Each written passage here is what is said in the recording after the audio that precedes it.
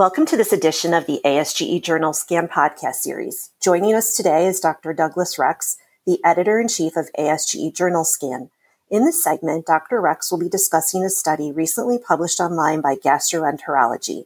The title of this study is Efficacy of Real-Time Computer-Aided Detection of Colorectal Neoplasia in a Randomized Trial. Welcome, Dr. Rex. Hi, Lori, and hello, everyone. This trial is an important one. I think it's been awaited for some time. We have seen now 3 randomized controlled trials testing artificial intelligence detection programs during colonoscopy. Basically, these are programs that detect the presence of a polyp on the screen and put a box around it. And this one is the Medtronic GI Genius program being tested in 3 Italian centers, and the results were very positive, as they have been in the other trials. So in this trial, there was an increase in the detection of both polypoid and non-polypoid neoplasms, overall about a 10% gain in the adenoma detection rate.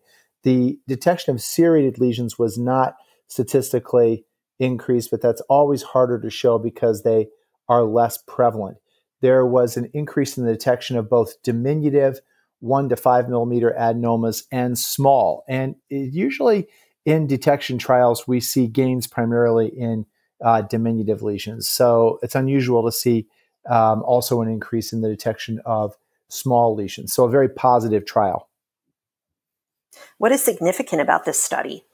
Well, the significance, I think, is that this is the first major Western trial that we've seen of an AI program. Now, in Europe, there are 3 programs now that have achieved the CE mark and could be used. 2 of the endoscope manufacturers have one, and then this program has achieved the CE mark. We don't have any of these that have yet gotten FDA approval in the United States, although we certainly hope to be able to use these. It's going to be interesting, I think, to see several aspects. One is how they're sold. They're probably going to be sold as either an add-on device to the endoscope or as a separate standalone plug-in device. My guess is they'll probably be relatively expensive, but the whole concept is incredibly attractive from the standpoint of making the performance of colonoscopy more uniform